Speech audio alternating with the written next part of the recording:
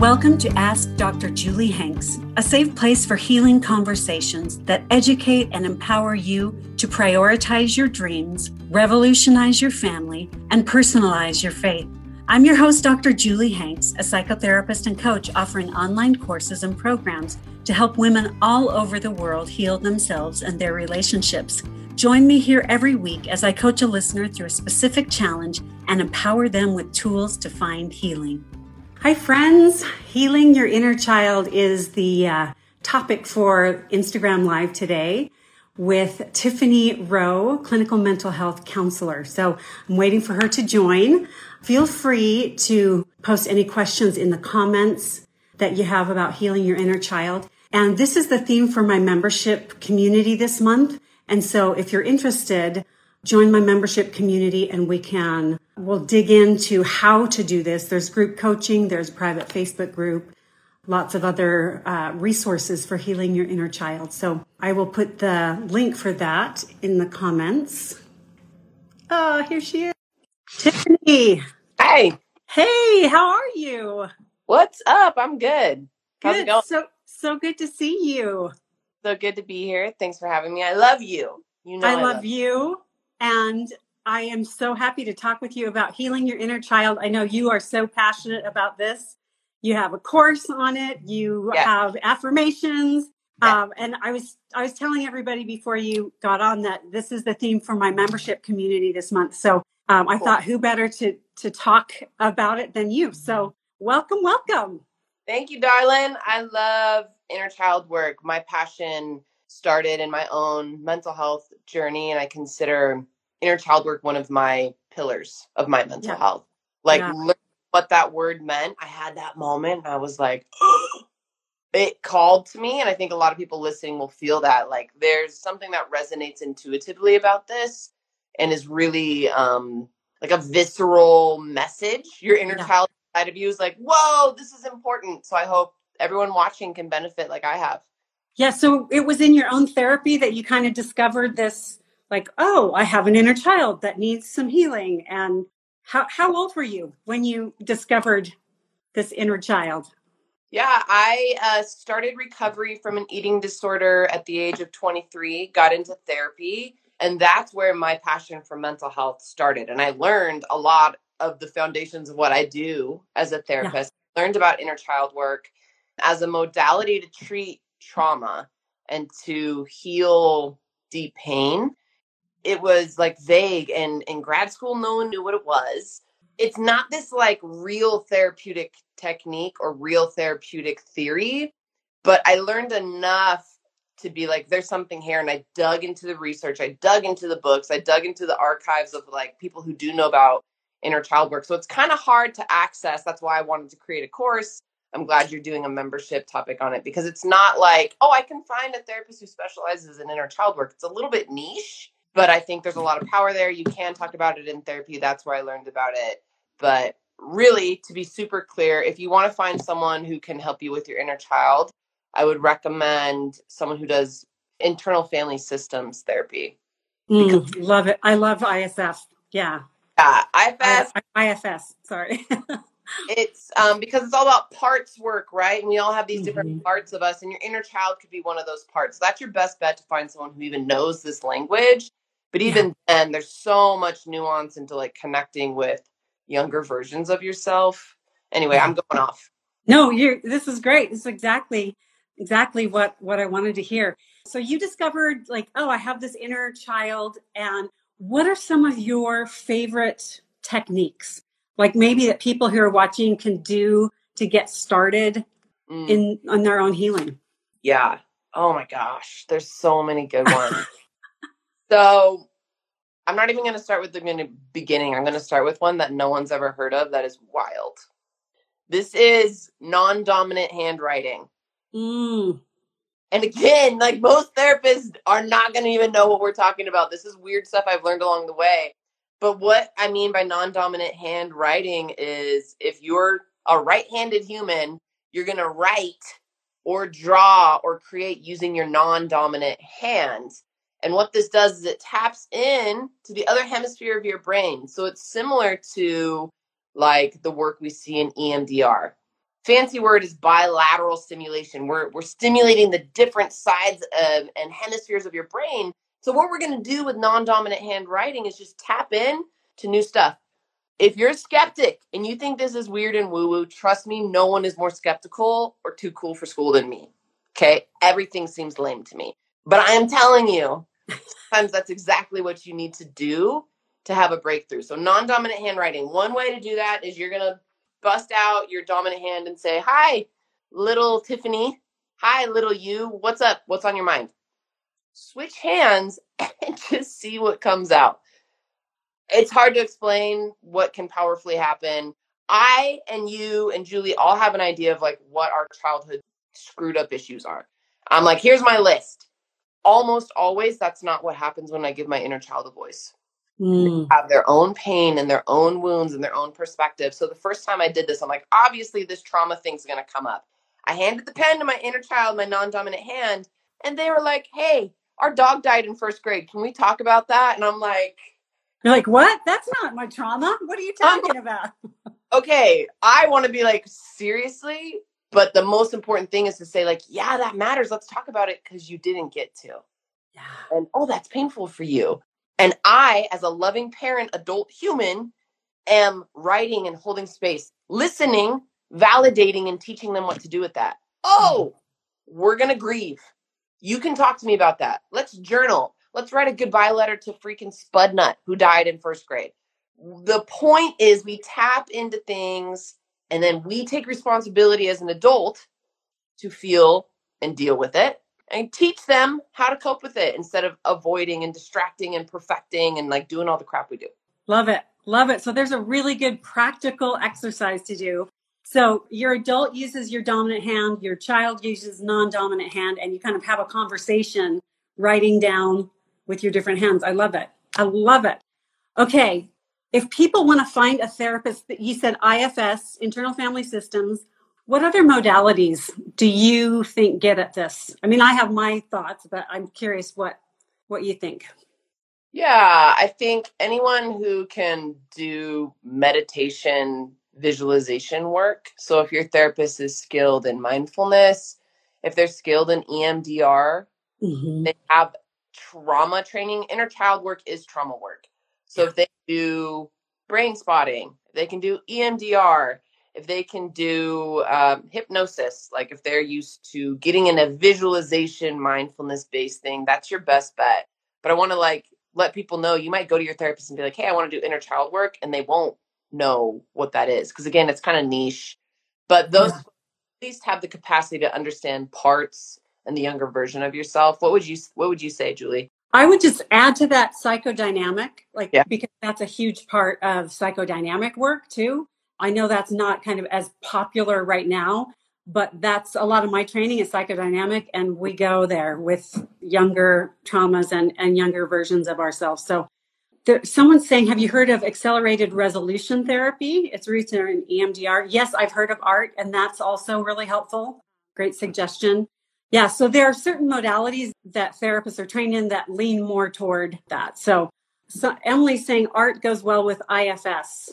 Mm-hmm. Thank you for that. Yeah. Yeah, so there are specific modalities you can look for in finding a good inner child therapist. What other resources do you have, Tiffany, to kind of support this heal? I mean, I know you do a lot of your posts on healing your inner child, which is why I wanted to bring you on. What are some other resources that you offer that people can use to, if they're not ready for therapy, like what's the baby step? So obviously my course, I have 16 courses, but hands down, I am the most proud of my inner child course. It is robust and it is deep, and it is 15 years of my knowledge in one place. Cause I'm like, this is too abstract and like people don't know what this means. So I made a course that I consider like a one-stop shop to do inner child work. The whole time I'm annoyingly telling you, please get a therapist while you're doing it. Right. You can't do it all by yourself. There's a lot because healing is us, and you can go to therapy and never freaking heal. But I really recommend finding like a safe container of someone. When trauma boils up, like weird stuff can happen. It can trigger suicidality. It can overwhelm your ability to tolerate. So I really suggest finding a therapist, even if they don't know what the freak inner child work is. You get my course, that is like a container to teach you. If you don't want to get my course, go find out who John Bradshaw is, because that's who I learned everything about inner child work about. He's like an old school pop psychology. All the psychologists in the room are going to roll their eyes like, he was some of the first psychology books that I read was John Bradshaw. So in the 80s, yeah, because I'm a lot older than you. So I am so down with that. I had a professor in grad school just like get so aggressively anti John Bradshaw. And I'm like, look, I'm not against modalities of healing. Find something that works for you. If you like energy work, if you like body work, if you like traditional therapy, if you like meds, if you want to do inner child work in a course, I just want to empower people to have the healing they need. So John Bradshaw is like an old school pioneer. Thich Nhat Hanh has a book on inner child healing. I love that work. Of course, my course and membership is a great place for community support. That's what I suggest. Awesome. Okay. Let's talk a little bit more about trauma, because when I know that, like, when I use the word trauma, people have something in mind, like some big event that happens to you. So let's talk about different kinds of trauma and trauma that maybe people don't recognize as trauma. What are your thoughts on like defining trauma, and how do people know what it actually is? Trauma is anything that has overwhelmed you and you have experienced helplessness, horror, you're incapacitated, your nervous system is in a state of survival. Events are not what cause trauma. You and me can both get in the same car accident, and one of us walks away with actual PTSD and the other person walks away without that impact. Why? Because events are not what determine trauma, but trauma is a personal experience when your nervous system is hijacked out of its ability to cope, and you are also overwhelmed to a point that affects you long term and impacts you. That's like my Reader's Digest user-friendly definition. Yeah. What's that, Julie? Yeah, I would just add to that, it's not always an event. It can be little patterns over a long period of time that create trauma, where you feel those feelings you mentioned: alone, horror, shame, not good enough. So it can be patterns or events. I would just add that. Yeah, and I think people get stuck on that trauma isn't caused by events all the time. And like, you're in a home of chronic neglect, or feeling chronically worthless, or feeling like you're not worthy. Maybe an institution has made you feel like who you are is bad. A lot of folks in the queer community just have chronic lifespan trauma from a homophobic world, that are maybe not a specific event, but rather a systemic issue or a lack of safety. And I was listening to know, like, hey, if you're carrying something and it feels hard and heavy, we don't have to label it. It doesn't have to be like, that's trauma, that's not trauma. If something's affecting you, it deserves attention. Yeah. So it can be events or patterns, or just like you mentioned, systems, or the world that we're living in, the family we're living in, the community, religious community. All of those can be sources of trauma. I love how you distinguish if it overwhelms you emotionally, that anything that overwhelms you. And so what are some things that people can do to develop resilience so fewer things overwhelm them? I hate my answer. Sorry, y'all. It sucks. If you don't want things to overwhelm you or be traumatizing, you have to effing feel them.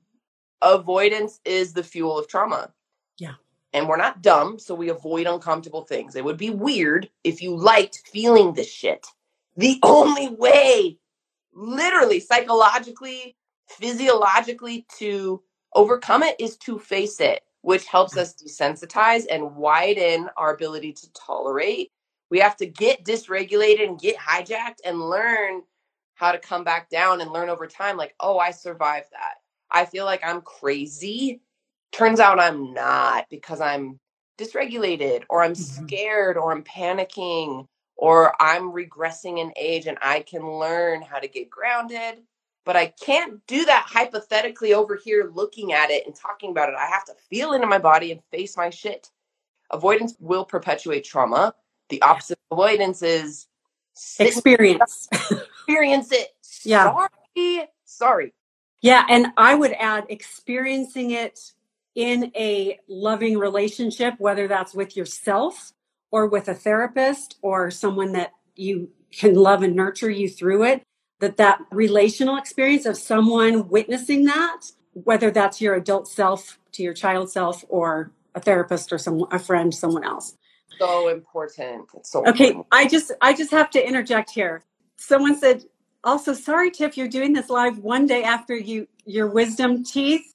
You're so freaking badass. I was wondering the same thing. I was almost like, should I check and make sure she's still planning on doing this? Because that's kind of crazy. Look, are you feeling okay? I mean, my face is swollen and I got, I'm in the situation, but we got to talk about our inner child. Like, this can't work. Priorities, right? I got priorities. I mean, I want y'all to heal. So get my course, girl. So I'm just glad they brought that up because I was wondering the same thing. So thank you. You're good. I love it. Love it. You also have an emotion regulation course. Yeah. That's awesome. So tell us more about that. It is my most popular course. It's one of the first courses I made. There was a big demand when I joined Instagram in 2018 for psychological tips and knowledge. So I said, look, I can't work with all y'all. Here's what I would teach you in therapy. So my emotional regulation course is massive. It has like a 38-page workbook of just coping skills. It's essentially me teaching you cognitive behavior therapy and dialectical behavior therapy. It's educational where it's like, here's how to cope with your feelings. I teach you how to map out emotions, how to regulate them. Like, specifically, one of my favorite things is like, we make a scale of 1 to 10, say anxiety. When you're a 10 out of 10 anxiety, what are your thoughts? What are the experiences you have? And then what are we going to do to intervene? And we do that with each level. Like, I really guide you through ways to cope with your emotions. I think that's a great foundational course to couple with inner child work because you're going to get effed up. Like, you're going to be tapping into painful memories and wounds. And in order to feel, we have to be able to cope and regulate. So emotional regulation is just coping skills. Yeah. And knowing what to do when you get hijacked and you're freaked out, how to bring it back down. So that course helps with that. My other course I recommend is mindfulness. I think that word has lost its power. It's another pillar of my mental health. Meaning, if you can be present and non-judgmental with your experience, you become a mental health Jedi, y'all. Like, if you know what's happening and you can embrace and sit with it, kind of a big deal. So it's huge. Sorry, I don't offer CEUs with my courses yet. I need like 15 more people to work for me in order to pull that off. Yeah. Okay. Are you willing to take some questions from people who are watching? What does it look like to fully heal things in a healthy way? I'm curious to hear your response on that. Yeah. Julie, I'm on one. I just got my wisdom teeth pulled out. I don't know. You know what I mean? Like, everyone asks me this question on podcasts, and it's like, what is healing? Like, I don't believe in like a we are healed, static, pink, fluffy cloud destination. Right. Healing work of facing things, in my opinion. Like, okay, I cannot be as triggered by the childhood trauma I have felt and dealt with. It won't hijack me. I won't get suicidal. I won't get depressed. It is a thing. I'm no longer in it. It's a memory appropriately that doesn't hijack me. Mm-hmm. That's the thing, but it doesn't mean I'm not sad, or it doesn't mean it's not part of my story, or it doesn't mean it's not my passion, or I don't remember it. Just like I have scars from bad wounds I've received throughout my life. Those are still there, but I'm not in the pain. It's not dictating how I live. So healing to me is this ongoing journey of how we relate to ourselves. I consider you healing if you are talking kindly to yourself instead of being a butthole to yourself. If you are like, hey, I have compassion for 7th grade me and I can love and embrace her, that's healing, right? So think of it as a relational journey. You're not in the pain. Things feel like memories instead of taking you over, and you're connected to yourself. People want the answer, I found, to be like, you're done. Like, when do you know you're done? Like, you're not done. This life is growth. And if you are done, you're dead. Like that, you just keep going. There's never fully healthy, healed. So it's just keep doing it. Can you make a shirt that says this life is gross? Because I will actually buy that. Oh my gosh. Okay. Other questions. How can we deconstruct or unlearn not allowing ourselves to feel our emotions and not avoid what we feel? Any thoughts on that? Yeah, I mean, first of all, good job. You're a good human who knows how to stay alive. You don't want to feel pain. So that's the default. Like, step one is release shame or judgment of that. It's okay that I don't want to feel shitty. And then that allows a dialogue with the parts of yourself and removes like shame and resistance. Like, none of us want to feel like crap. So have self-compassion for wherever you're at, and then small practice moments. This takes practice. It's a skill. So if you're going to the gym and you're going to start doing squats, you don't start with a really, really heavy load. You start with a small amount. Do that with emotions as well. So I would suggest self-compassion. Then I'm going to do a little meditation and be like, what am I feeling in my body? Okay, there's a little bit of anxiety in my chest. I'm going to practice saying it's okay to feel this. So keep this as simple as possible so it doesn't turn into a therapy session. But real quick, how do you feel?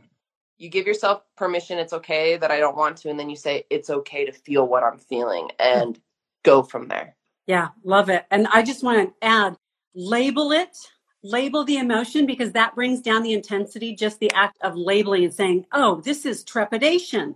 Okay, that fits. Like, so increase your feeling vocabulary so you can say, instead of just the basics, you can say like, I am horrified. I am, and that makes it easier to deal with. So I just want to add that. Dr. Jill said the word trepidation so like casually, and I've worked on my feeling vocabulary, Tiffany. I need to my vocabulary because I'm like, oh my gosh, how accurate. Oh my gosh. Okay, let's see. How do you deal with grief your inner child feels against a living parent without dumping them, knowing it happened a long time ago and they didn't know better or didn't mean it? Okay. I love this. Inner child work isn't about your parents. Okay, so you are taking responsibility and accountability for how you feel now in adulthood. Yes, their behaviors and actions affected you and have impact on you, and you're allowed to grieve that now and feel that, and you don't ever have to have a conversation with them. They might be dead, they might be alive. You can if you want to, and I will give you the disclaimer that 98% of those conversations aren't going to go in the way you hope. Okay, parents have big egos and they're going to be defensive unless they've really done their work. It takes an extremely healthy person to hold space for criticism from their child. So think about doing this as a personal journey of, I'm going to grieve. I'm going to say, I don't have to protect my parents' feelings or idealize them. This isn't betrayal to them for me to allow myself to grieve and do my work. And this isn't even about them. I don't have to hate them or reject them or cut them out unless you decide to, but you can honor your grief without it being about them. An abstract idea, but the boundary is I'm allowed to be pissed off at my parents, and it's not about me actually doing anything with them. I'm feeling my emotions. That's such an important distinction, Tiffany. Thank you for that. That it's not about hating your parents or cutting them out or whatever, that you're in charge of. It's like, welcome to adulthood. You're the boss of you, and you're the boss of your healing. I love it. Love it. Love it. Okay, let's see what other questions we have here. How to do inner child work with children. What age is too young? I don't think there's any age limit, whether you're young or old. I could do inner child work with 38-year-old Tiffany yesterday. Like, I could address a wound yesterday, right? And as well as being too young, there's no such thing. This isn't about age. It's a framework for trauma healing and connecting to yourself through the lifespan development age groups. So if your child has vocabulary skills, let's say they're 5, they can process feelings in their body from age 1. My son is 5. He had a 3rd-degree burn when he was 1 year old. And right now he's been bringing up like, well, how come no other kids have this burn scar? And I'm like, let's talk about that. How does that feel for you? Well, I want my arm to look like my other arm. I don't want it to look like this. Let's talk about how that feels. I'm sorry this happened to you. Your feelings matter to me. So I do inner child work with my child who is 5, who has pain from 1, by just simply acknowledging and validating his feelings teaching him how to work with those. That's all it is listening, validating, and teaching. So let me teach you some skills to work with that. It's okay to cry. You can talk to me. You can tell me you're mad about this. That's inner child work, is just listening to your freaking kids and giving them the skills they need to cope with their feelings. That's what we're doing as adults, is trying to listen to ourselves when we were younger and teach them what to do, and saying, instead of being like, shut up, be seen and not heard. Yeah, you're too dramatic. You're too emotional. Stop crying or I'll give you a reason to cry. That's a sad one. Both freaking heard that. That's why we have heard these stories, and that's what we're told. So just tell your kids now, don't do that. Yeah. Be like, it's okay to be sad. That sucks. Here's what we can do. Let's breathe. Let's talk about it. Let's do an affirmation. Let's cry. What do you want? What do you need? And what I found is, as I do my work, I'm much, and you already mentioned this, I'm so much more able to tolerate their emotions and them saying, Mom, that hurt me. You know, when you said this or when you did this, that really hurt. And I can say, totally, like, I can hold that for you. And I'm so sorry. And let's talk about what that meant to you and what can I do to make that up? And so do your own work. Do your own inner child work is the best gift you can give to your kids. Oh, that's beautiful, Julie. I admire that. My dad was that way. My dad and I had a rocky history. I talk about that on my Instagram sometimes. But when I had hard conversations with him in my late adult, and as an adult, he would say, I'm sorry, and would wrestle with me and have those conversations and take accountability. And that is rare. It is, unfortunately, right? So for those of us who don't have parents, or our parents are gone, or someone isn't able to be like, I effed up and I'm going to hear the impact that had on you, and let's work through that. The good news is you don't need that to be a cool, loving parent to yourself, that you can step in where they failed. All of our parents fail us because they're not us. I'm failing my kid. You're failing it's okay. Yeah. You don't need a parent to hold space for you to heal. And you know what's wild? Even when my dad did it perfect, held space, said all the right things, became my best friend, I still have the trauma in my body that Tiffany has to heal. Like, my nervous system doesn't heal just because my dad was like, I love you and I'm sorry. So even if your parents do it right, it's not about them. You have to take accountability for your body, your nervous system, your physiology, your trauma, and be that loving person to yourself. This isn't about parents. I wish it was. And people will often say, I don't want to go to therapy because it's all about blaming your parents. I'm like, no, it's about taking responsibility for your own life. So I love what you're saying. That'd be nice. I'm so mad at my mom. Now that fixed everything and I don't have to do anything. Like, that makes no sense. Okay, here's another one for you, Tiffany. How to help a spouse tap into their inner child. He grew up with instability and now he's so inflexible. How can I help?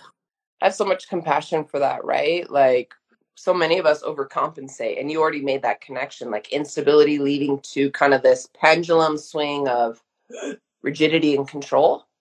Imagine why, right? Like, what's the feelings that he had to deal with? So I would step in as a partner and listen and validate and teach. The same. That's my 3-step process for inner child work. Listen to him.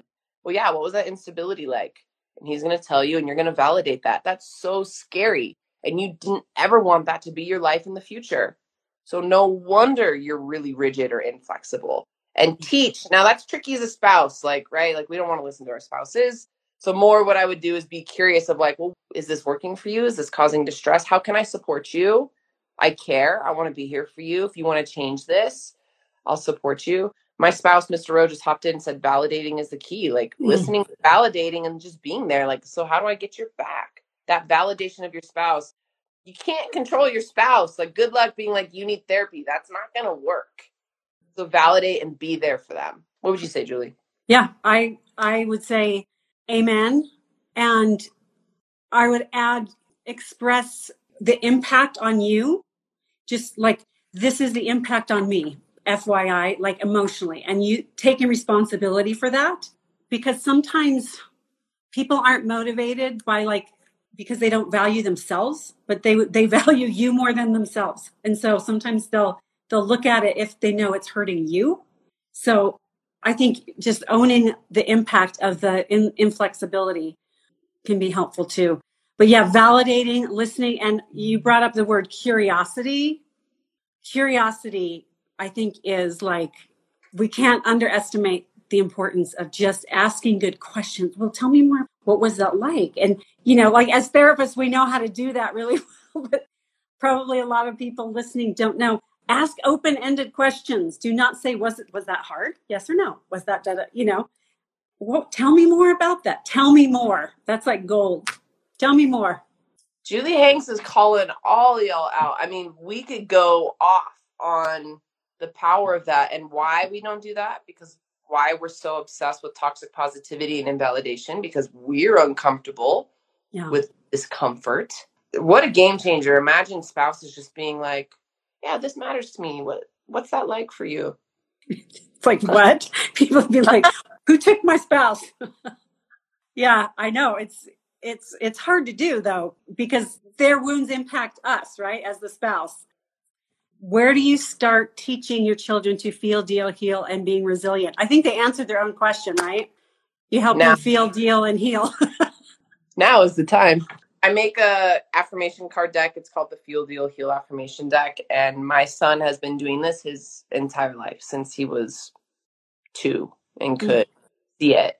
I just try to find ways to make mental health and feeling normal. So we pull cards and talk about their positive meaning. I focus on what my body does, not how it looks like. And then I teach him these messages, and then I'll teach him how to do a deep belly breath. Teach him to put his legs on the wall to help regulate his nervous system. And he's learning empathy and validation and compassion and connection. So I just try to make it normal. And if you haven't already started, start now. Like, none of us are going to regret implementing healthy, connective strategies with our kids.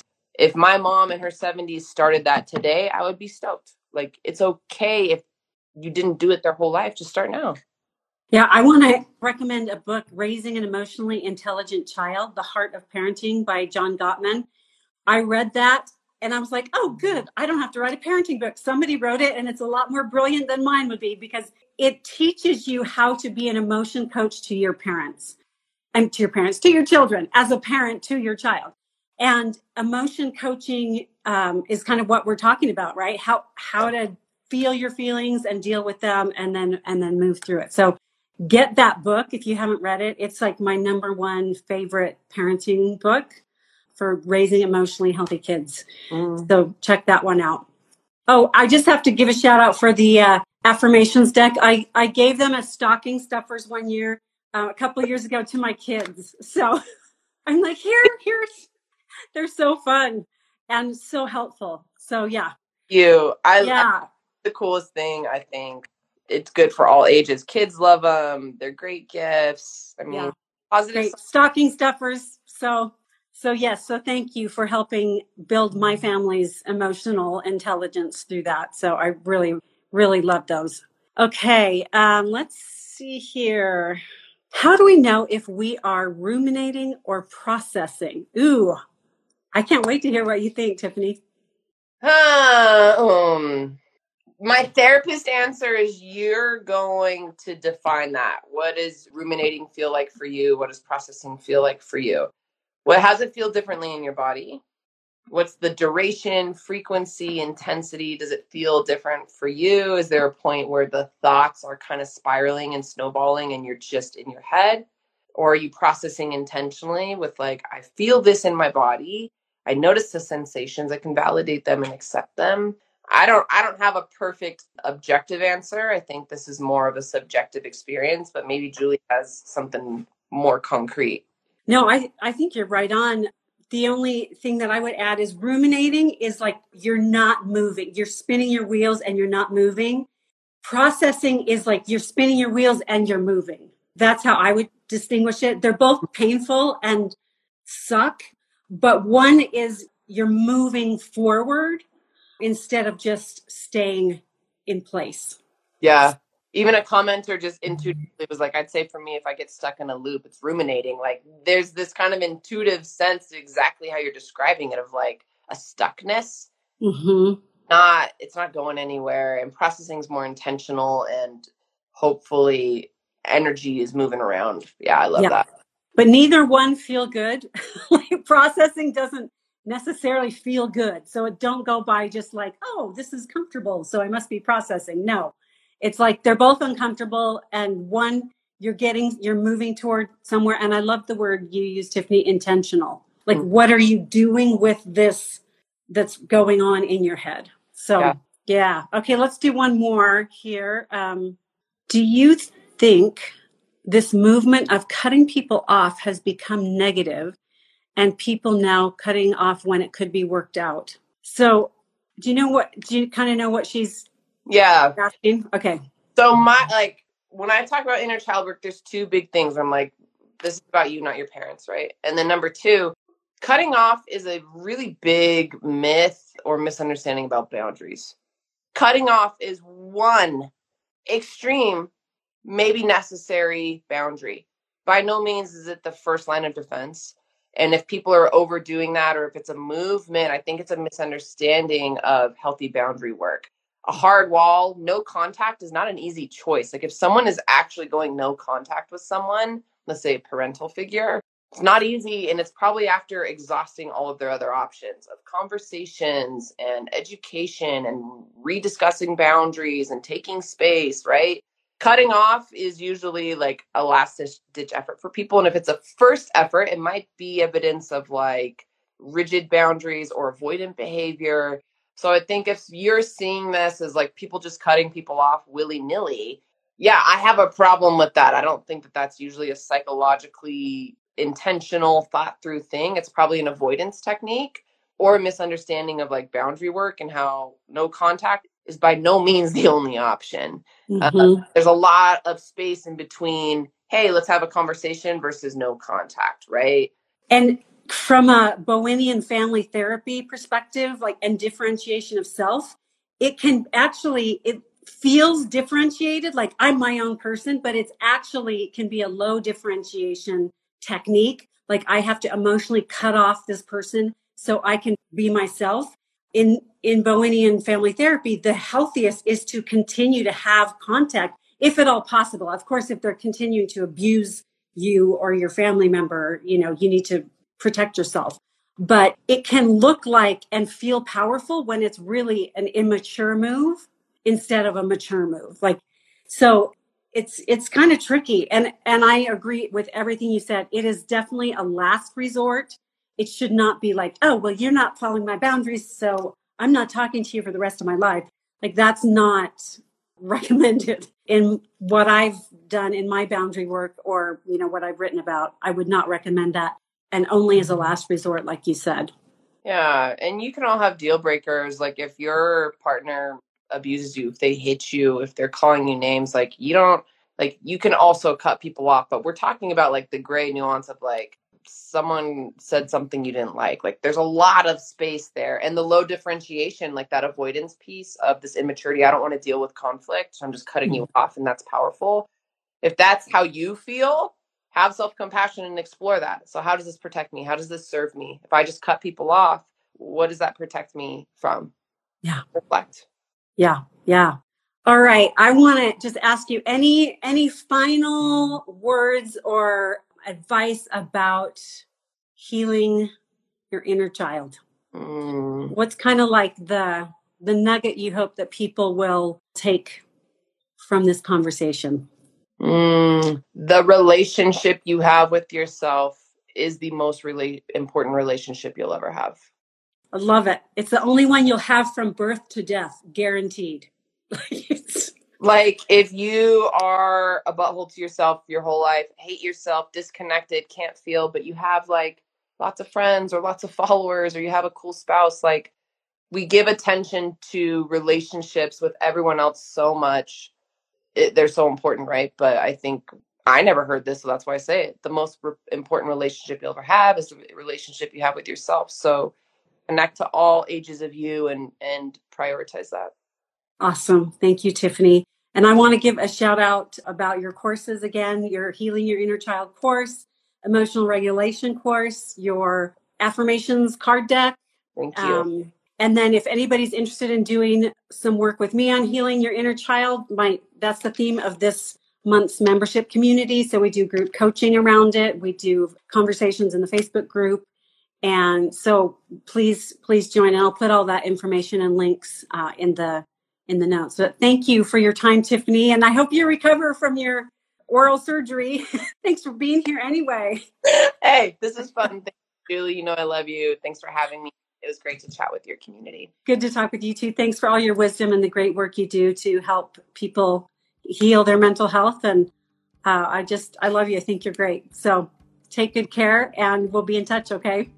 Thank you for listening to Ask Dr. Julie Hanks, a podcast helping real women seek solutions to life's biggest challenges. If you'd like to learn more, you can connect with me on social media at Dr. Julie Hanks and at drjuliehanks.com, where you'll find information about virtual groups, coaching, and online courses.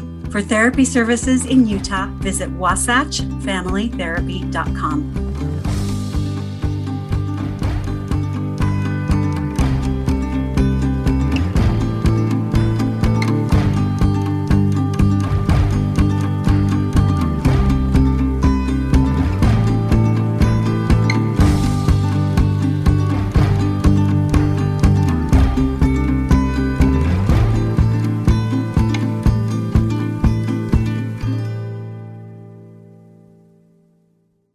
Have you ever thought, hey, I want to talk to Dr. Julie Hanks about this question?